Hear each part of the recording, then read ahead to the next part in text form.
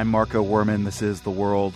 The last stretch of the Boston Marathon course will never feel the same, but today those few blocks of Boylston Street in Boston reopened to the public for the first time since the blasts on April 15th. Residents and businesses, neighbors to the bombings and all the tragedy they caused, are trying their best now to get back to normal. Freshly poured cement still drying on the repaired sidewalk. That was one of the more visible reminders of the events of the prior week.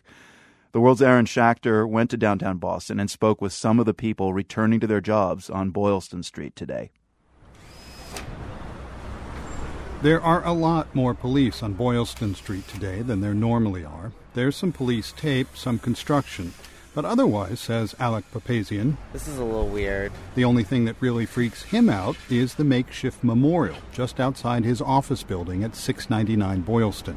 It's just a little strange that there's flowers and people taking pictures down the street just because it's where you work every day. So that's probably the most surreal thing about everything. Hopefully it'll get back to normal pretty soon. But what is normal? 6 stories above Boylston Street, the people in this office had an incredible view of the finish line. It's become a tradition here for people to work on Marathon Monday. The boss brings in lunch. Today, the first day back, employees got a visit from the FBI. One of the workers, Joanna Kaladropoulos, is racked by images from that day. She says she's happy that she's back at work and life is getting back to normal, but she doesn't think there'll ever be answers to why. Who understands ever why people do stuff like that? I don't understand it. I don't think I ever will. I don't know. It doesn't make me feel any better knowing the details, Knowing why might help, says Gerardo De Fabrides. He's general manager at The Tannery, a high-end clothes and shoe shop at the corner of Exeter and Boylston Streets. It was doing brisk business on Marathon Monday. De Fabrides, who was working that day, says even if there are never any answers, people will move on with their lives. Yes, with some fears, with some more caution, and where they go, who they are with, who's next to you. But unfortunately, there is no safe place in this world anymore. It can happen anyway.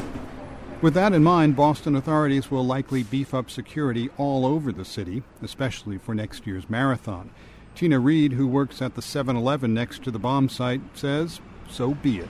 If you're inconvenienced by people trying to make you feel safe, then you're kind of a jerk.